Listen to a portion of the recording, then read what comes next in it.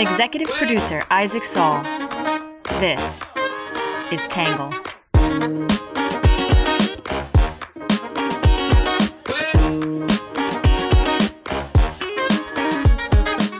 Good morning, good afternoon, and good evening, and welcome to the Tangle Podcast, the place we get views from across the political spectrum, some independent thinking, and a little bit of my take. I'm your host, Isaac Saul, and on today's episode, we're going to be talking about SEC versus Jarchesi. This is a pretty important Supreme Court case with oral arguments happening tomorrow. Today is Tuesday, November 28th, and the oral arguments are coming down Wednesday, November 29th. We're covering it today because there's been quite a bit of discussion about it already, and I think it's worth diving into. Before we jump in, though, as always, we're going to kick things off with our quick hits.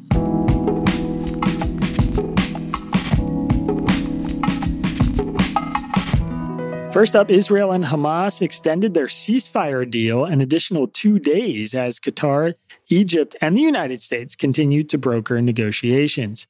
20 more hostages will be released in exchange for 60 more Palestinian prisoners.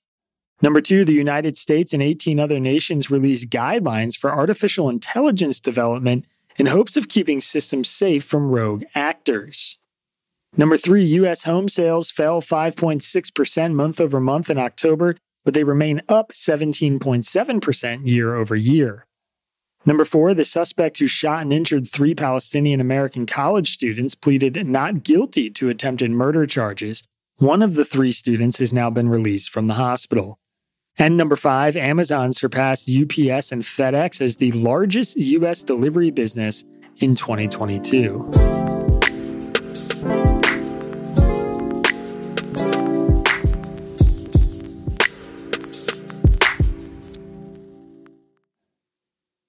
On Wednesday, the Supreme Court will hear a 3-part case on the constitutionality of the Securities and Exchange Commission, also known as the SEC. Because of an unusual 2-1 decision by the U.S. Court of Appeals for the Fifth Circuit, the Supreme Court is going to be evaluating 3 distinct challenges to the SEC at the same time. The situation arose after the Fifth Circuit accepted 3 arguments together and invalidated each aspect of the SEC's operations that were being challenged. If the ruling were to go unaddressed, Congress would have to substantially change portions of the law based on the Fifth Circuit's ruling, hence the Supreme Court's decision to take them all up together. Court watchers have said a complete affirmation of the Fifth Circuit's decision would be one of the most important administrative law decisions of the last half-century, so the court's ruling will be very impactful to the government. However, Jarchesi is a very complicated case. Today, we're going to do our best to simplify what's going on, break down what the arguments are, and provide commentary from the right and the left. Our explanations have been heavily sourced from SCOTUS blog and law.com to great and free sources for understanding complex Supreme Court cases. So first, let's back up just a little bit. The Securities and Exchange Commission, or SEC, was created after the infamous Wall Street crash of 1929 to protect investors, enforce the law, and prevent market manipulation. This case involves a hedge fund founder and investment advisor named George Jarchesi. In 2013, the SEC found that Jarchesi and his firm committed securities fraud, misrepresenting how their funds were run, and that Jarchesi paid himself and his partner fraudulently high fees. The SEC then ordered him to pay $300,000 in fines and $700,000 of repayment. Jarchesi took the SEC to court, arguing that its process for fining him was unconstitutional and that Congress does not have the authority to empower the SEC to charge him in an administrative court. Jarchesi, a conservative activist and radio talk show host, rallied support for his case and garnered national attention. Now, after the Fifth Circuit affirmed all 3 of Jarchesi's arguments, the case is coming before the Supreme Court with 3 main constitutional questions at hand. First is whether Congress can give the SEC the power to decide whether a case should be pursued within the agency or in a federal court. Currently, the federal government employs about 2,000 administrative law judges who hear cases brought by certain federal agencies in courts that are called Article I tribunals. Article I tribunals are distinct from Article III tribunals, which are federal district or circuit courts that involve juries. However, administrative law judges sitting on Article I tribunals can have their rulings appealed to a federal district or circuit court, as was done in this case. The government argues that the Supreme Court has repeatedly recognized congressional power to delegate decisions to federal agencies about where the enforcement of civil and criminal proceedings should take place. Jarkessi argues that the power to assign a claim to an administrative judge is, quote, quintessentially legislative in nature, end quote, and therefore Congress cannot determine that a case like his should be heard either by an administrative judge or an Article III tribunal. Rather, it can only create two separate actions. He is arguing that if there is no restraint on the agency's decision of where to try the case, the agency effectively takes legislative power that is not constitutionally granted. The argument that Congress cannot delegate its power to another entity is known as the non-delegation doctrine. Second is whether Congress is authorized to adjudicate administrative proceedings that impose monetary penalties. Broadly speaking, the Seventh Amendment states that defendants have a right to trial by jury in common law suits. Common law is a body of law deriving from court decisions and precedents developed over many centuries in English courts and adopted by colonial Americans. However, it is distinct from statutory law or laws created by acts of Congress or a state legislature like the congressional act that created the SEC. However, the Seventh Amendment has several exceptions. The one pertinent to this case is the public rights doctrine, which allows administrative agencies like the SEC through Article I tribunals to impose monetary penalties without a jury. The government is arguing that Congress can create new obligations by statute, and because the statutes were unknown at the time common law precedent was set, they fall under the public rights doctrine, meaning an administrative judge can rule on them without a jury. Meanwhile, Jarkessi is broadly arguing for an eradication of the public rights doctrine, making the case that a catalyst for the American Revolution was the British Crown's practice of imposing statutory penalties without a jury. His main point is that the Supreme Court has recently rejected similar cases involving things like bankruptcy code, which implies that the court should interpret Congress's power to assign new statutory causes of action to administrative tribunals as more limited. Third is whether the Constitution allows Congress to give the SEC's administrative judges protection from removal, which many court watchers consider to be Jarkessi's strongest line of argument. The challenge rests on the idea that the President of the United States should have command and control over the entire executive branch, meaning that he can fire every single employee or at least have the power to fire the boss of those employees. This is called the theory of the unitary executive. In 2010, the Supreme Court's decision in Free Enterprise Fund v. Public Company held that the president's executive power over a government board was limited when the board's members were protected by multiple levels of tenure. Chief Justice John Roberts ruled that a president cannot fulfill his constitutional duty if he is unable to oversee officers assigned to execute their duties. Jarkessi is arguing that the Merit Systems Protection Board, a government panel that reviews the dismissal of administrative law judges, violates the standards set in Free Enterprise Fund v. Public Company by creating multiple protections for those judges. The government is arguing that while the Free Enterprise Fund ruling applied to policymakers, the question of whether it should apply to adjudicators was largely left open in Roberts' 2010 ruling. Now, the government is seeking an answer in its favor in this case, arguing that tenure protection for judges is necessary in an administrative state to provide any semblance of a fair process. You can read more about these arguments with links in today's episode description. Today, we're going to break down some arguments from the left and the right about this case, and then my take.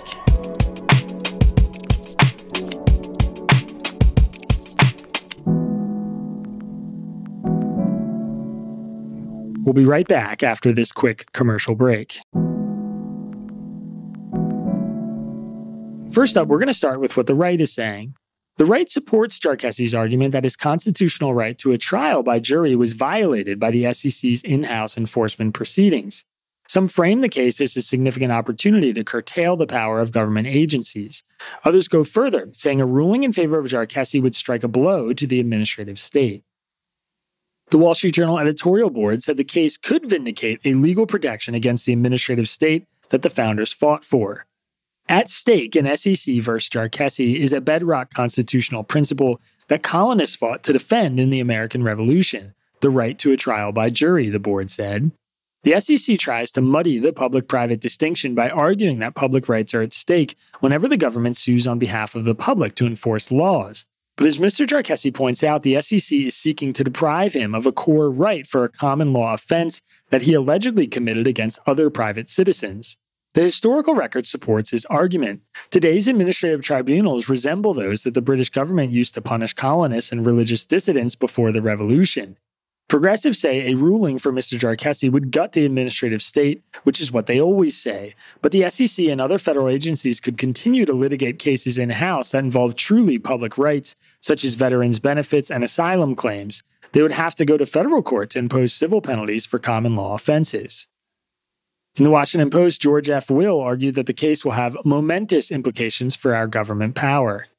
If the court rules in favor of Jarkessi, the constitutional right of access to courts will be vindicated, constitutionally dubious allegations of congressional power will be curtailed, and administrative state agencies will have to respect the separation of powers. Let us hope for what progressives fear, the end of government as they have transformed it, Will said. Many targets of SEC enforcement quickly settle cases that the SEC assigns not to a regular court with a neutral judge, but to its in-house tribunals. This practice is analogous to prosecutors overcharging defendants to coerce them into plea bargains, vitiating their right to jury trials. By resisting such abuses, Jarkessi, like the Institute for Justice, is defending the nation's constitutional structure against unaccountable agencies operating as a fourth branch of the government. Jarkessi is asking the Supreme Court to demonstrate, for the benefit of everyone but administrative state bureaucrats, something that Alexander Hamilton said in Federalist 78 would be required to defend the Constitution against depredations by the elected branches, an uncommon portion of fortitude. In her SCOTUS Ladies blog, Anastasia Bowden noted that the case is one of a few big administrative law cases the court has taken up this term. The SEC's in-house proceedings lack vital due process protections. No jury, relaxed evidentiary rules, guilt is determined by preponderance of the evidence, and are heard before ALJ's administrative law judges who are impermissibly enmeshed with the enforcement staff. Worse yet, all appeals are heard before the commissioners, the same people who authorize the enforcement actions in the first place and have therefore prejudged the evidence, Bowden wrote. The issues at the core of this case have been targets of those seeking to push back against the growth of the behemoth administrative state for some time. Congress is all too eager to delegate away its power to administrative agencies so it can avoid any political blowback.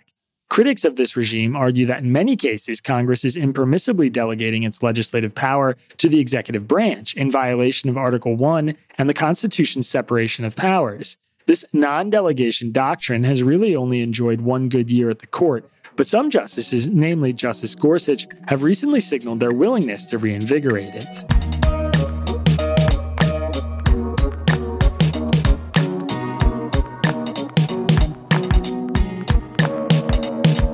All right, that is it for The Right is Saying, which brings us to what the left is saying.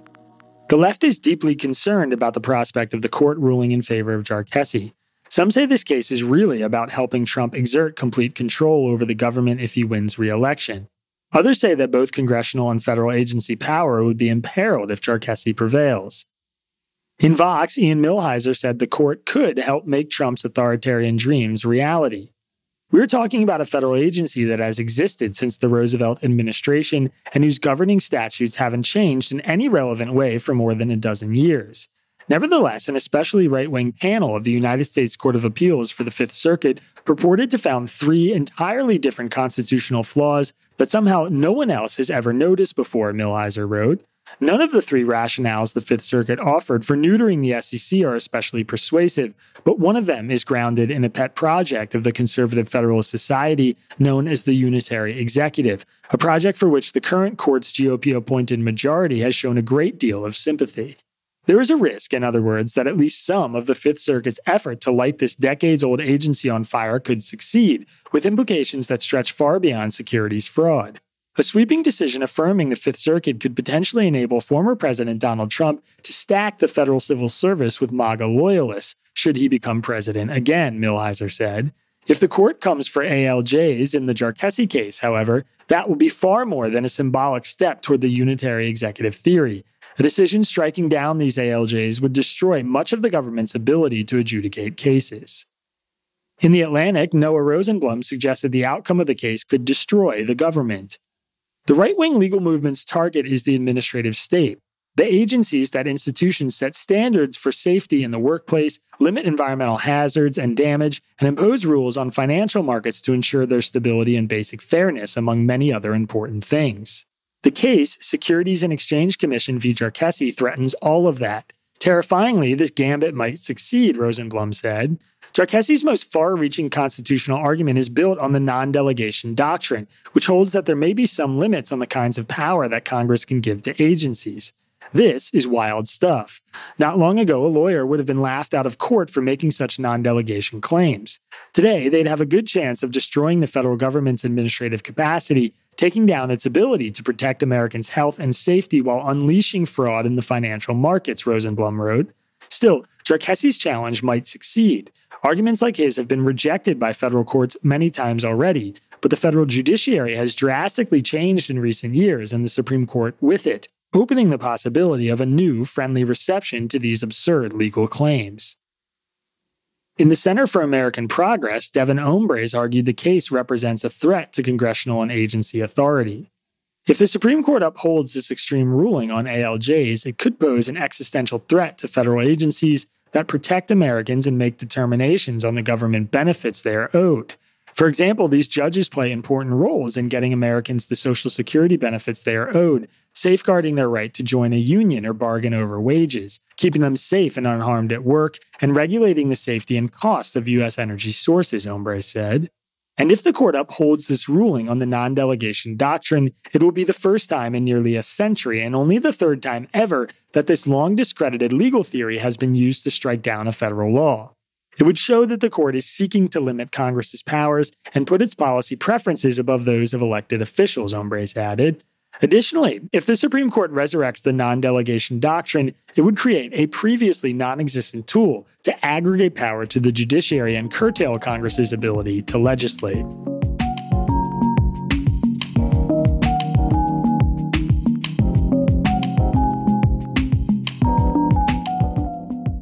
All right, that is it for what the left and the right are saying, which brings us to my take. So one thing nobody is really touching on is the fact that Jarkessi appears to be very guilty of fraud and screwing over investors.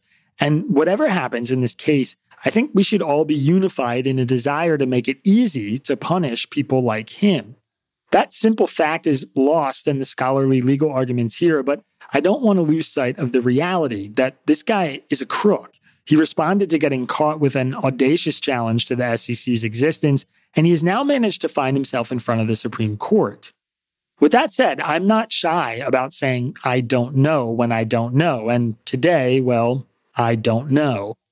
I'm genuinely unsure about how the court is going to parse these arguments, and especially unsure about how it will land on the unitary executive question. This kind of law is so detailed and complicated that I can't offer any of my opinions with total confidence. Even the most seasoned scholars of this kind of law seem to be divided, hence Jarkessi's appearance before the Supreme Court. That being said, I do view each of these arguments with different degrees of skepticism. When this case was at the conservative Fifth Circuit Court of Appeals, Jarkessi's arguments were accepted in a 2-1 decision. The dissenting judge was a staunch conservative, twice appointed by Republicans, and his dissent was strong enough to give me pause about Jarkessi's odds in front of the Supreme Court. I find the general consensus that I've read persuasive, which is that Jarkessi's strongest arguments come from the theory of the unitary executive in challenge number 3. The other 2 challenges just fall flat. The idea that Congress cannot delegate enforcement power to the SEC just doesn't pass a basic sniff test to me, which is Jarkessi's first challenge. There's a reason non-delegation doctrine hasn't been used to strike down any laws in nearly 100 years, and I think the court is about to spell out why. As for the second challenge, there seems to be a long history of cases where the Supreme Court has made it clear when and where juries are required and when and where they aren't. In principle, I agree with Anastasia Bowden about the dubious nature of administrative courts and the need to reform them. I also agree with her description of a Congress that is delegating far too much of its power and duties away to a behemoth administrative state. But I also think the precedent and case law works against Jarkessi. Atlas Roofing v. OSHA, a case decided in 1977, provides a significant precedent that suits brought under federal statutes can be heard by administrative law judges without a jury. Furthermore, there is over 200 years of history of common law being separated from statutory law, and I'd be pretty shocked if the court broadened the scope of what cases require juries to include something like the securities fraud case in which Jarkessi was tried. That brings us to the unitary executive question. The reason this argument is striking is its simplicity. A president should have broad control over the executive branch. If a president can't do something as simple as fire an employee in the executive branch, it feels as if they are being deprived of a fundamental power granted to them by the Constitution. That, paired with the precedent set in the 2010 Free Enterprise Fund v. Public Company Accounting Oversight Board ruling, make me think Cherkessy might get some traction here. Of course, as Ian Millhiser pointed out under what the left is saying, the logical extreme of the theory of the unitary executive is that a president could get elected and lay off the entire federal workforce if they wanted to. That doesn't seem like a safe or reasonable way for the government to function, which is why so many good arguments against the theory have been crafted over time. But I suspect the theory will find some friendly ears on this court. The Roberts Court has tended toward incrementalism, and I doubt it will take any of these three arguments to their logical ends. Given the makeup of this court, I think a much more likely outcome is that Cherkessy scores a narrow but significant victory that limits agency and administrative power, but does the least amount of disruption to the federal government. How will the court reach that conclusion? I'll say it again, I really don't know.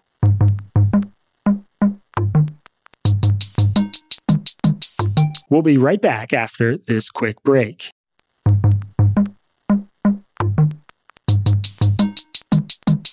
All right, that is it for my take. We are skipping today's reader question because this main topic took some explaining and took some extra space on the podcast. But if you have a question you want answered in the newsletter or podcast, you can write to me, Isaac, ISAAC, at readtangle.com.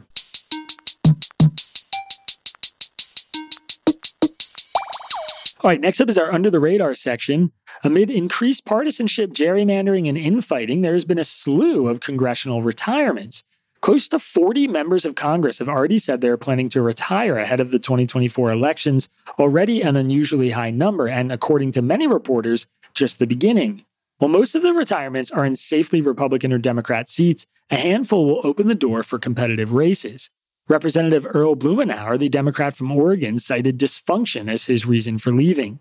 I deeply respect some of my colleagues on both sides of the aisle, but it's harder and harder to work with them, he told CBS News. The unending chaos in the House really takes up most of the oxygen. CBS News has the story, and the New York Times has the list of retirees. There's links to both in today's episode description.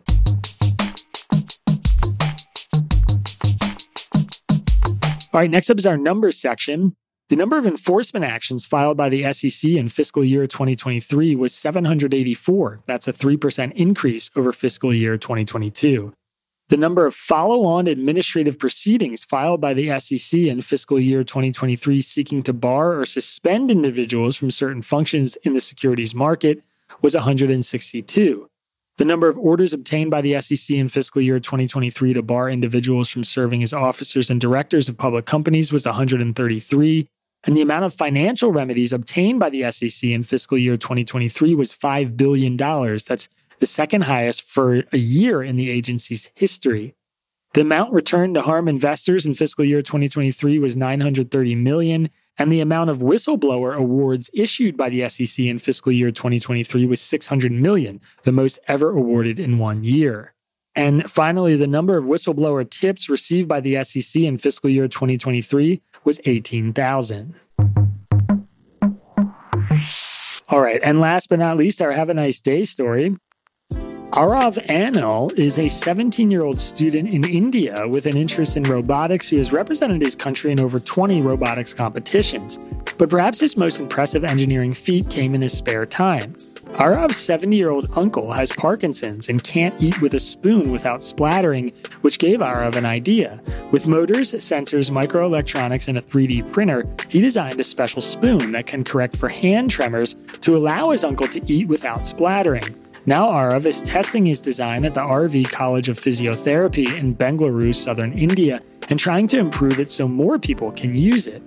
I've been fine-tuning the design based on the college's feedback that it needs to be waterproof so that it can be washed without damaging all the electronics inside, that it must be detachable so it can be cleaned and replaced by a fork, and the spoon needs to be deeper to hold more food, Arav said. Good News Network has the story on his invention, and there's a link to it in today's episode description. All right, everybody, that is it for today's podcast. As always, if you want to support our work, you can go to readtangle.com/membership. And we'll be right back here, same time tomorrow. Have a good one. Peace. Our podcast is written by me, Isaac Saul, and edited and engineered by John Wall. The script is edited by our managing editor, Ari Weitzman, Will Kabak, Bailey Saul, and Sean Brady. The logo for our podcast was designed by Magdalena Bakova, who is also our social media manager. Music for the podcast was produced by Diet75. And if you're looking for more from Tangle, please go to readtangle.com and check out our website.